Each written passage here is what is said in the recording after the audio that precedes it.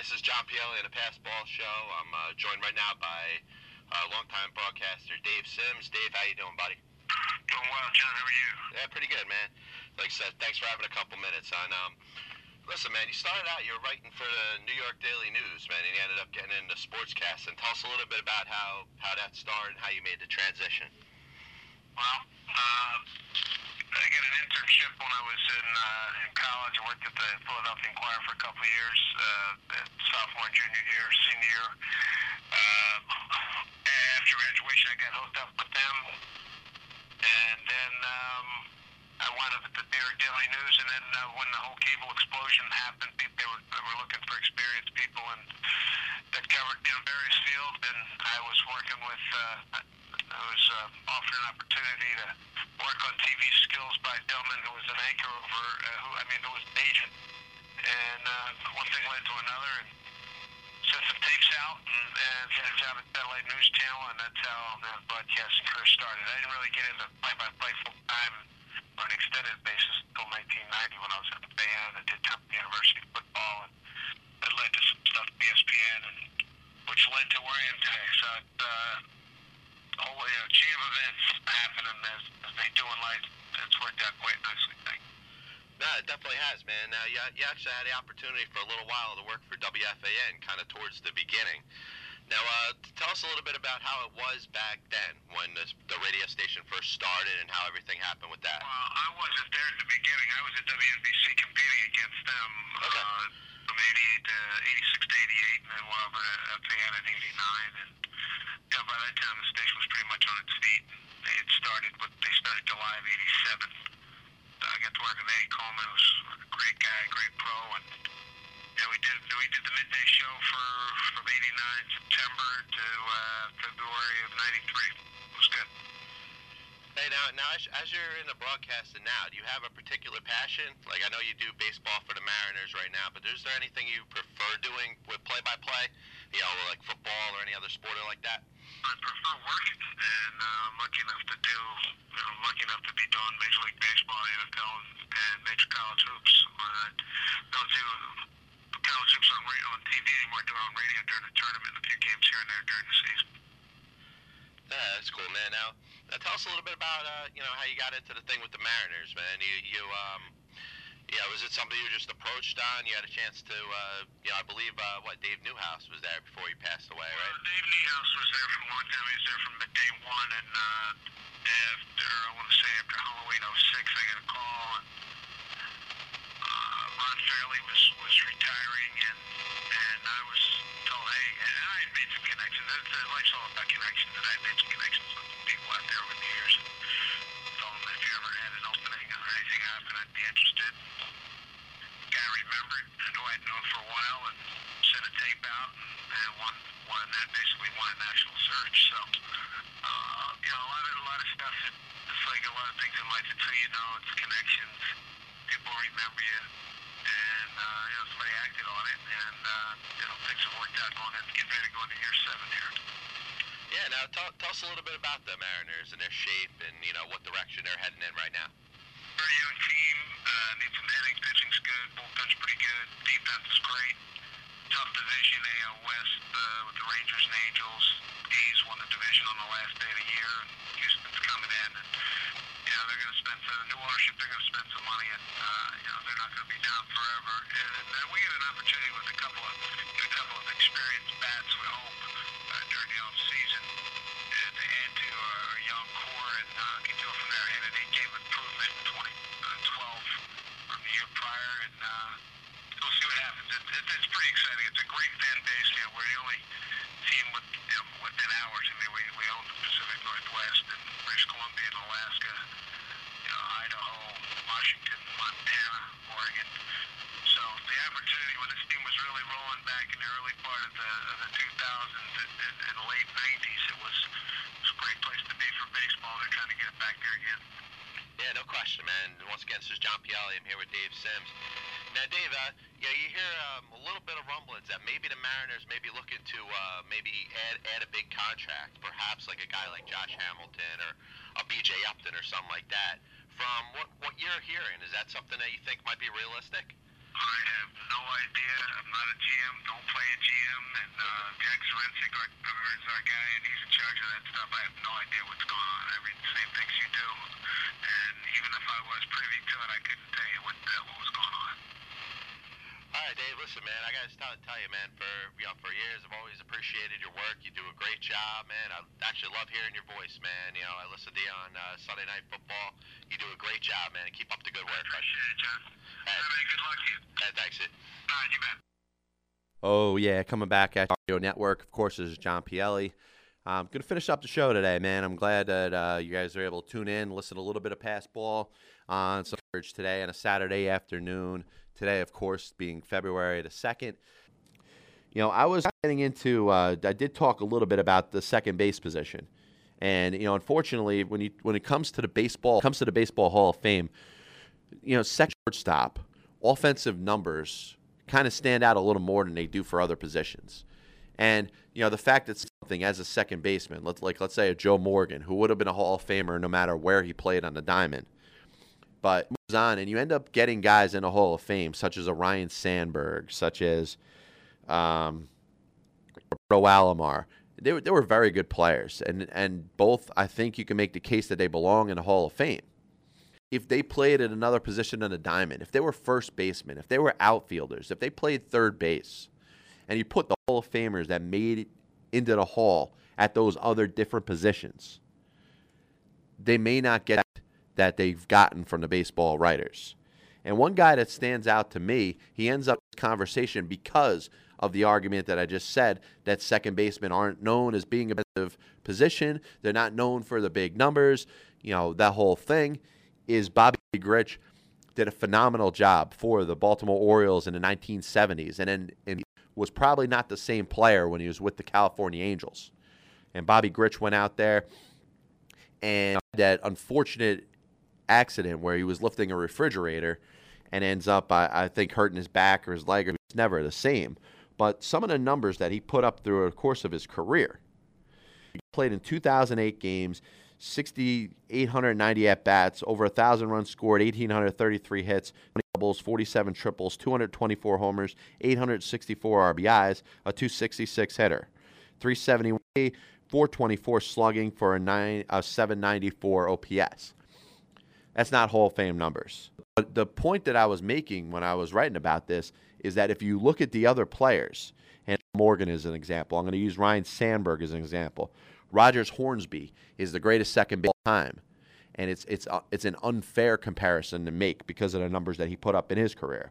But I'll throw him out there real quick. But you got Sandberg, Morgan, who will be eligible for the Hall of Fame this coming season, and of course Roberto Alomar. So, you know, being considered, Grich's numbers holds a little bit of water when in comparison to him. You know, the only player that had Ryne Sandberg had less of an on-base percentage as Bobby Grich did in the course of his career. You know, when it came to home runs, Roberto Alomar only hit 210. And remember, Roberto Alomar was known as the guy with home runs a couple times. So Grich had more home runs than him. But to me, I mean, you know, Jeff Kent, 2,406, Morgan, 2,517, Sandberg, 2,386, and, of course, Alomar, 2,724. Obviously, if you want to look at the stats of the amount of hits, I think that's when you kind of weigh your thoughts away from Bobby Grich as being, you know, as dominant of a player as he was. And I guess my question would be, what could have been out of Bobby Grich? Let's say you didn't have that accident. He was on pace to put up some very good numbers. He went out there, he had some 3,100. He was a very good part of the 1979 California Angels team that made it to the postseason for the first time. And, of course, they did it again in 82 and 86. And, you know, here's a guy that unfortunately just that he deserves. He's not a Hall of Famer. I'm not going to try to be the one that's going to try to tell that silly story about how the guy belongs in the Hall of Fame, because the truth is he probably doesn't.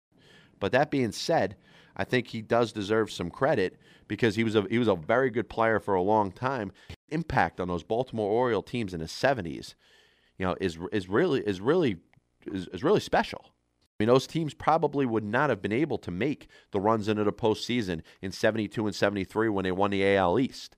They probably would not have had that opportunity if it wasn't for a guy like Bobby Grich. And I think that has to be thought about.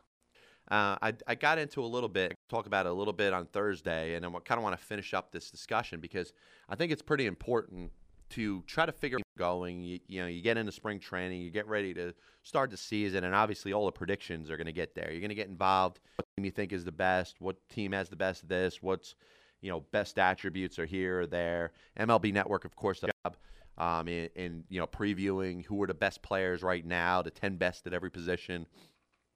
And what we get into is the managers. And, I did a list last year, and I actually thought it turned out pretty good. And I'm happy to have over 20,000 people read my article in regards to ranking the current MLB managers 1 to 30. And I was, going into the 2012 season. So thanks a lot for everybody that took a second or two to read that list. And I ended up doing it again this year, and it came up a little bit different than it in the past year, in last year.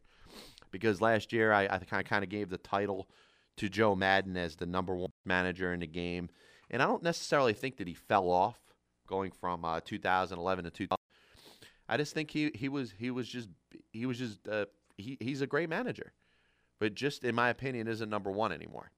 That changes a little bit when you look at a guy like Jim Leyland, who gets himself to the World Series again. That's 2 pennants with the Detroit Tigers. You with the Florida Marlins. You got the 3 straight NL East titles with the Pittsburgh Pirates. And really, in the times where Tony La Russa is no longer in the game, where Bobby Cox is no longer, he really has taken over as the lead guy, the lead legend, time manager, guy who will probably be in the Hall of Fame once he's finished. And that's why I think he's a guy now. He took the Tiger team that, let's be honest, underachieved for a very good portion of the 2000 season. Got them going at the right time, led by the Triple Crown MVP, Miguel Cabrera. Was into the playoffs. They won the American League Central and then rolled themselves through the postseason until they ran into that unflappable group of players in San Francisco. But he deserves credit because he is the guy in charge of your veteran team. If there's one guy that you want running a veteran team and you could pick out managers, it will be Jim Leyland. And that's why he ranks number 1 on my list. Number 2, right behind him, and probably behind, was a guy that did a phenomenal job last year, and that's Buck Showalter. And Buck Showalter, if I'm on my list from last year, he actually ranked, I think, number 6. And that was a guy that's in charge of that was projected to go nowhere. Let's be honest. I know we're so quick to forget about where teams from one year to the next. But I think you're looking at a spot with Buck Showalter, who got the Baltimore Orioles job, was considered one of the best managers in baseball. He's a guy that built the New York Yankees teams of the late 90s and unfortunately was fired after the 95 season before Joe Torre, and he had that team ready to go. He also did the same when he went to Arizona. He went to the Arizona Diamondbacks, got that team ready. The trade for Curt Schilling was a big difference in that team winning the World Series in 2001. But Buck Showalter had a good hand in it. And I think if you're talking about his run in, when he was the manager there, I think you could probably say it's between him and Ron Washington as far as getting that team going and getting that team into the position that they have been over the last 3 seasons. The 2 straight AL pennants, and then being, very good up until the very end. I think you could kind of split that between Buck Showalter, who had players like Ian Kinsler and Michael Yeo at the time, and of course what Washington has done. And Nolan Ryan, I think, needs to be given some consideration as far as what him and John Daniels has done for that organization. So to me, that's the effort. I wouldn't be the first to say Buck built the Texas Rangers of what they are right now, but he had a hand in it. And you kind of saw the team, once he took over that Baltimore team in 2011, they got better. They got a little bit better. It seemed accountability there. And the younger players that were there got better. They would have expected. And I certainly wasn't one of them that thought that the Baltimore Orioles were going to go out there and win 93 games in 2012. But part of it, I would say, a good 80% of the reason why they were what they were was because of. And that's why he makes the jump. Even if he was manager number 20 on my list last year, he would definitely be in the top 3. Right now I have him at number 2. Maddon down to number 3, but there's nothing to be ashamed of. I think Joe Maddon is a guy that, especially if I had a young team, if I had the Tampa Bay Rays consistently losing their stars every year, is watching James Shields pitch for Kansas City and B.J. Upton play for the Atlanta Braves. You know, Joe Maddon's the guy. You know, whether it's Desmond Jennings or Will Myers in the outfield, whether starting rotation has David Price and Matt Moore and Hellickson and, Jeff Neiman and all those guys, I want a guy that has the eye, the ear of a younger player. And if there's not a team in Major League Baseball, particularly the ones that wouldn't want Joe Maddon in charge of that team. And I'm just going to finish off here. We'll talk about the top 5 before we wrap things up. The other 2 guys in my top 5 were not even in the top 10. They were not even in the top 15 in my discussion last year. And in my opinion, I didn't think those guys had just proven enough. And that's really what I thought it was. One, in Davey Johnson, a phenomenal track record of winning wherever he has been. And the other was, of course, Bruce Bochy, who ends up winning another World Series with the Giants. Coming into last season, my issue with Bochy was the fact that he was kind of, if he was a major league player at this point, you would call him a compiler. You would call him a guy that has a lot of wins in a regular season because he's just been there for a while.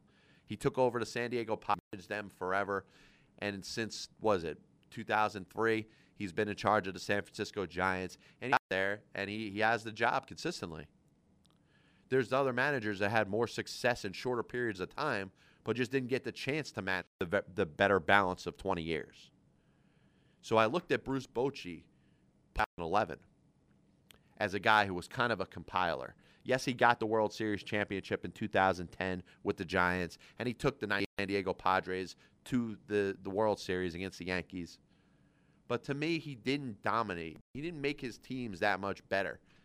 He had as many 90-loss seasons as he had, 90-win seasons. And those are all things that have to be looked at when you're looking at, a manager. You look at what the team is, how much they improve their team, and then the simple things like win-loss record, a short period of time and a long period of time. And that's where I felt Bruce Bochy fell short. Now, where does he gain, from being number 17 on my list last year to number 4 on my list this season? Where does he move that much? Number 1, the World Series this past season. Now he's a 2-time World Series champion manager. And what impressed me the most about what Bruce Bochy did this season was the fact that he did it this year with a totally different roster in 2010. And I just don't think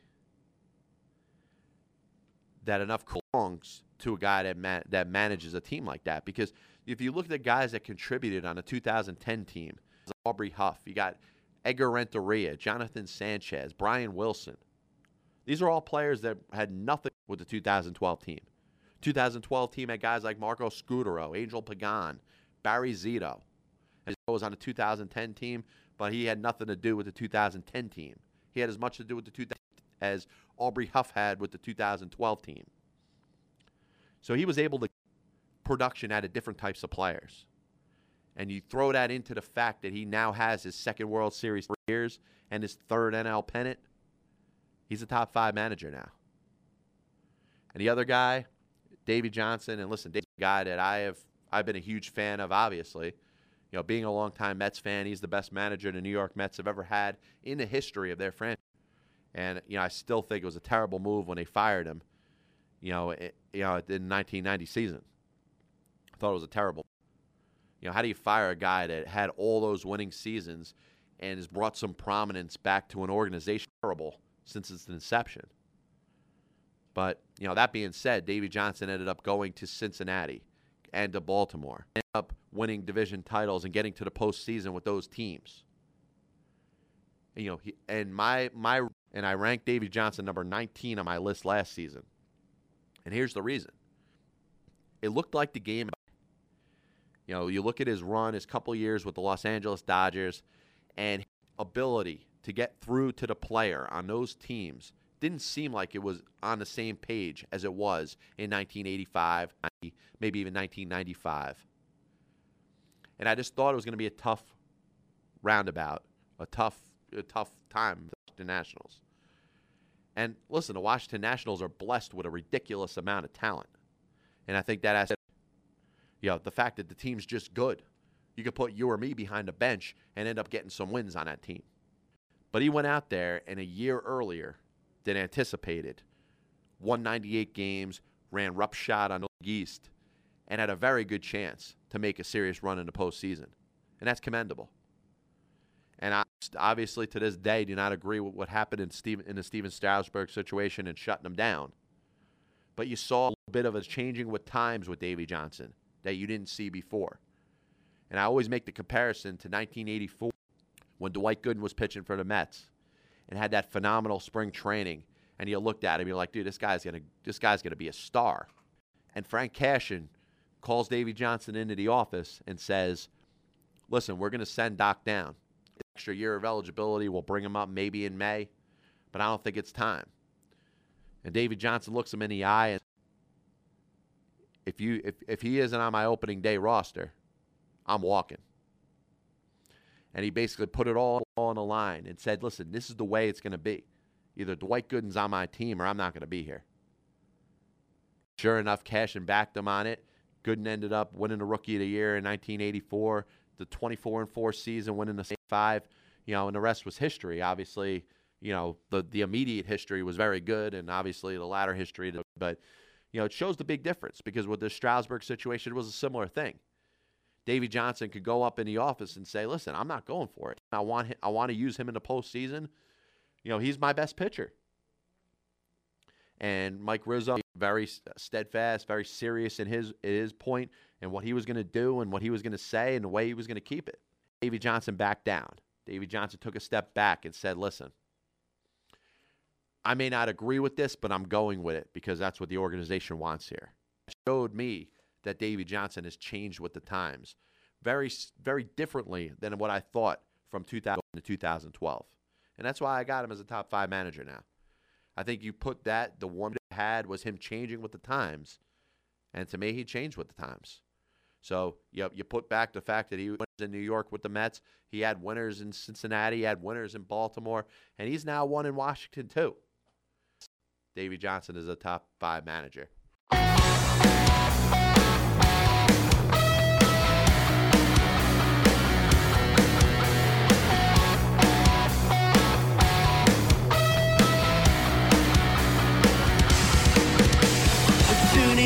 Jumpy Ellie's Baseball Show, hosted by a guy called Jumpy Ellie. I'm tuning into Jumpy Ellie's Baseball Show at jumpyellie.com.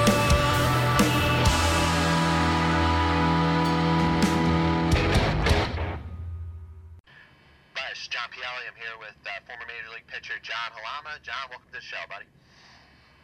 Hey, thanks for having me, John. Hey, anytime.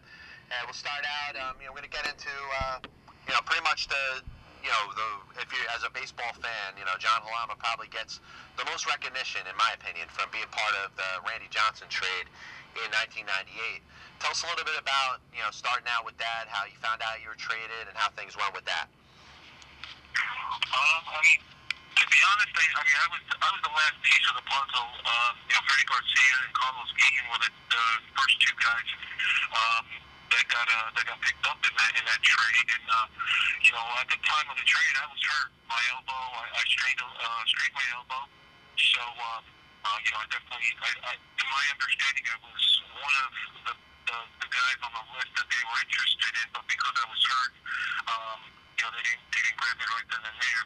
So at the end of our season in AAA that year, I flew up to Seattle, had pictures taken on my elbow, and everything came back fine, and the deal was okay while I was in Seattle. So I was ecstatic, going to another team traded for a future Hall of Famer, Randy Johnson, probably one of the most dominating left-handers in the game. I was happy. I was given an opportunity to go and start my career, and not taking anything away from Houston. They drafted me and gave me an opportunity, but to get a guy like Randy Johnson on your team and to trade the 3 guys that they did, I've heard it from Houston before that they would do that in the blink of an eye, even though myself, Freddie, and Carlos have had very good careers. Yeah, no question about it. Now Now, I just want to clear this up. Were you notified by the Houston Astros that you were potentially going to be part of the trade, and it was all contingent on your medical results and how that turned out? No, I was not notified by Houston at all. We were in the playoffs. We won the AAA World Series that year, which was the first year for the AAA World Series. And the minute we were in Vegas at the time, and the minute I got back to New Orleans, I had a phone call from Seattle. So I went on Seattle's behalf. If Houston knew about it, I do not know. But I think I went on Seattle's behalf. They flew me out, had my MRI on my elbow done, and I think they contacted Houston to let me know that my elbow was fine and everything, and I think that's how everything transpired. But I mean, I'm sure I might be leaving out something, or I might just not know of something. But Houston didn't do anything in that sense. Okay, now obviously through 1999, you really got to make an impact on the team. You were 11-10 that year. The following year, you made 30 starts. From that point, you were I guess you kind of got yourself used to being in a routine as far as being a regular. For the most part, you remember the starting rotation there. So tell us a little bit about those next couple seasons pitching for the Seattle Mariners. I mean, like you said, I started off in the bullpen in '99. I got into the rotation. I think it was a couple, one or two guys came down with some sorenesses, and I was the long man at that point. And I think Piniella just said, let's get Malama. He's the only guy that's really stretched out, so let's put him in the rotation for a spot start or two. And I matched up against against Mike Mussina, but he was with Baltimore. And, I did really well. I think I pitched seven plus innings, and wound up beating Baltimore. I think it was like 3-2. So I think from then on, I think they just put me in a rotation and never, took me out. So, I kind of just waited with it at that point. So, things worked out. The following year, I made 30 starts. I had a bone spur in my elbow and wound up pitching through it. And that was that. So, made my 30 starts and pretty much won 14 games. And then went into the playoffs and so forth. The next 2 years were pretty much back and forth, kind of the swingman. 6-man on a 5-man staff. And, if Piniella saw matchups with me, he kind of put me in those matchups for the team to be successful. Yeah, no question. Now, tell us a little bit about playing for Lou Piniella. Because, he's, in my opinion, he's one of the better managers that really doesn't get as much credit as he deserves for all he did with the Seattle teams, even what he did before with the Yankees and, with the Chicago Cubs and the Reds winning the World Series, stuff like that. Tell us a little bit about playing for Lou Piniella. Well, you got to have thick skin because, listen, the game of baseball is a game of failure. And, as a hitter, you're going to go through your peaks and valleys. When you're hot, it doesn't make a difference what's throwing. You're going to hit the ball. And when you're cold, we could throw baseballs up there, and you're just not going to hit it. And, Piniella wants the best for the players. He wants you to make as much money. He wants you to succeed. And, he's really tough because when you're going bad, he is going to get on you, and he's going to ride you. But it's not in the sense, like someone might think, to demoralize you, to really, beat the crap out of you mentally and all that stuff. He's just maybe trying to get you, to get it going again. Sometimes somebody needs a little butt kicking to get going, and, he's the right guy for it. But, the guy's very smart. He knows baseball. When he's in the dugout, he's trying to really find some way to benefit the team in any possible way, whether it's, pitching against somebody.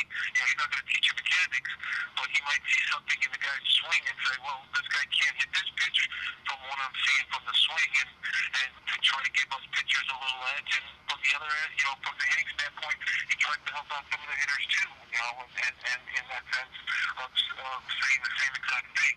So, the guy is very smart, but, he is also very tough. You got to come to the park and get ready to play. Because if you come to the park and think you're just going to go through the motions, he's going to be in your ear. He's going to ride you for a while. Yeah, that's the one thing that really stands out about Lou. He was always the guy that was not afraid to get in anybody's face. And once again, it's John Pielli for the Pass Ball Show. I'm here with former Major League pitcher John Halama. Now, John, as you move forward, actually before, what was it? Actually 2001, you got a chance to play for that Seattle Mariner team that ends up setting a record for most wins in a Major League Baseball season. Tell us a little bit about being part of that, and did you really feel like you were part of something as special as was going on that season? I mean, anytime I talk about that season, and all I ever tell anybody, it didn't make a difference who was pitching, who we were playing, where we were playing. We knew we were winning, period. There was no ifs, ands, or buts about it. During the regular season, we were winning. We could have been down whatever in the first couple of innings, but guess what? After the ninth inning, when it's all said and done, we knew we were going to be on top. If it meant being in the slugfest, if it meant being in the pitcher's duel. We just had the team that everybody contributed to help us in any possible way of winning. We didn't have a superstar. We lost Griffey after 99. We lost Alex after the 2000 season. And, they just pieced together a team that we just, like I said, we just thrived. We had the top 5 starters in the league, ERA-wise. We had a bullpen which was loaded. We had guys that came in and were able to get it done from the left side, right side. And we had a phenomenal closer at that time. As far as offense, everybody contributed. If we needed to get a bunt down, guys got the bunt down. If we needed to move a runner over, if that guy was at third base for less than 2 outs, we got him in. It just was a whole team thing in that sense. And when you're winning games, it makes it so much fun to come to the park because once again, you're winning. Yeah, no, definitely. Now, also that season, you ended up back in the minor leagues. You ended up throwing the first 9-inning perfect game in Pacific Coast League history for Tacoma against Calgary. Tell us a little bit about being part of that game and how that felt to throw a perfect game. You know what? It was amazing. First of all, I didn't know I had a perfect game until after the fact when it was all said and done. Tacoma, the way the scoreboard was situated, we were in the first base dugout. It's pretty much right out there in left field. I mean, I'm not going to sit here and play stupid. Yeah, I knew I had a no-hitter. I did not know I had a perfect game until after. And I just, what, it was, when it's all said and done, it was something that was so special. First of all, because it's the first perfect game in a 9-inning perfect game in the PCL. No one else has ever done that. I, to be honest, never even thought I would ever throw one of those. First of all, those are a dime a dozen. They don't happen too often, let alone on the big league level or in the minor league. So, I just really, I couldn't sleep that the night when it happened. I was pretty much on this high. Like, wow, I just did something that it's going to be spoken about for a while. So, and like I said, to this day, it's still mentioned and it's still something that brings back good memories. Brings a smile to my face that people recognize it. Yeah, it's definitely something special, man. Now, as you last appeared in the major leagues in 2006, but you've been pitching up until recently, this past season. A lot of time in the independent league, pitching for AAA organizations in Cleveland, Atlanta, Oakland. Tell us a little bit about that ride, your post major league playing career. Obviously, it's something I don't think you anticipated that 2006 would have been your last appearance.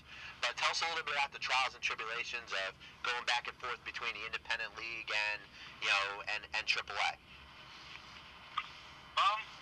I definitely didn't think 2006 was going to be my last year. I was my last 2 years in the big leagues. I didn't get it done. I didn't get it done in 2005 with the Red Sox, and I definitely didn't get it done with Baltimore. It wasn't anything physical. It was just all, I was going through some personal things, and I just was didn't really even want to be at the ballpark, to be honest, because I just wanted to get what I needed done and over with, so this way I could get back to concentrating on baseball. So my mind just really wasn't there, and but once again, like anything else, all you hear about is teams being pitching, and all I've ever talked about when it came to scouts, hearing from scouts, is that I'm so valuable that I could come in and pitch, one batter here, an inning here, long relief. I could go into the rotation. I just kind of had that arm that always rebounded and was able to go out there and do pretty much whatever role was given to me.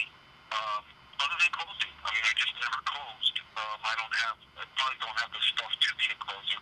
But, and yet I'm an independent ball, and never got a chance in 2007. Um, 2008, I got picked up by Cleveland, went to Buffalo, I did fairly well. And, once again, ended up back in independent ball. And the same thing happened in 2009 and 2010. And all you talk about with the scouts is that you're valuable, but yet at the end of the day, not in anybody's camp or in anybody's spring training to compete for a spot. So, it's just one of those things where you kind of hear things and something totally opposite is happening. But, it all happened for a reason. It just wasn't meant to be, I guess. So, I was blessed. I was fortunate enough to be on the big league level, the big stage for 8 years. And I'm not going to really complain and have any regrets of what happened and all that stuff. And I'm definitely not going to try to think of all the negative things that maybe could have happened or maybe that's the reason why or anything. It just all happened for a reason, and that's it. I'm pretty fortunate that I was up there for how long I was. Yeah, no question, man. I'll tell you, it had to be a little bit frustrating, but, it looks like it wasn't for a lack of effort, man. A lot of the numbers that you had over your last, 5 or so seasons, pitching between independent ball and, and the minor leagues, are nothing to be ashamed of. But, listen, thanks a lot, John. I appreciate you having you on the show. Hopefully I can speak to you sometime in the near future. You got it, John. Anytime. Plus, I want to thank everybody for having some time listening to me. We'll definitely get this show up on the website and, apologize for what happened last Thursday. But don't forget to tune in next Thursday, 6 p.m. on the Pass Ball Show. We'll definitely get into some more stuff going on in the majors. Definitely have some I always do. I do want to thank Joey Gathright, Major League outfielder, and wish him the best. Hopefully he ends up back in the season. But we're going to wrap things up here, man. Thanks a lot for having some time. We'll talk to you next right here on the MTR Radio Network.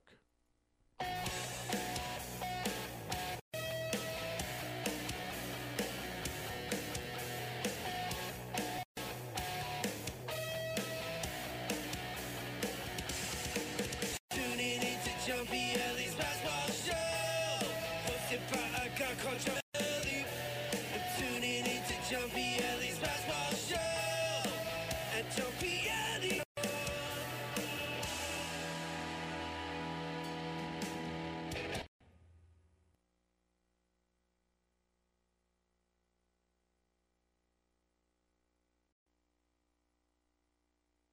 Past Ball Show, brought to you by John.com. He's the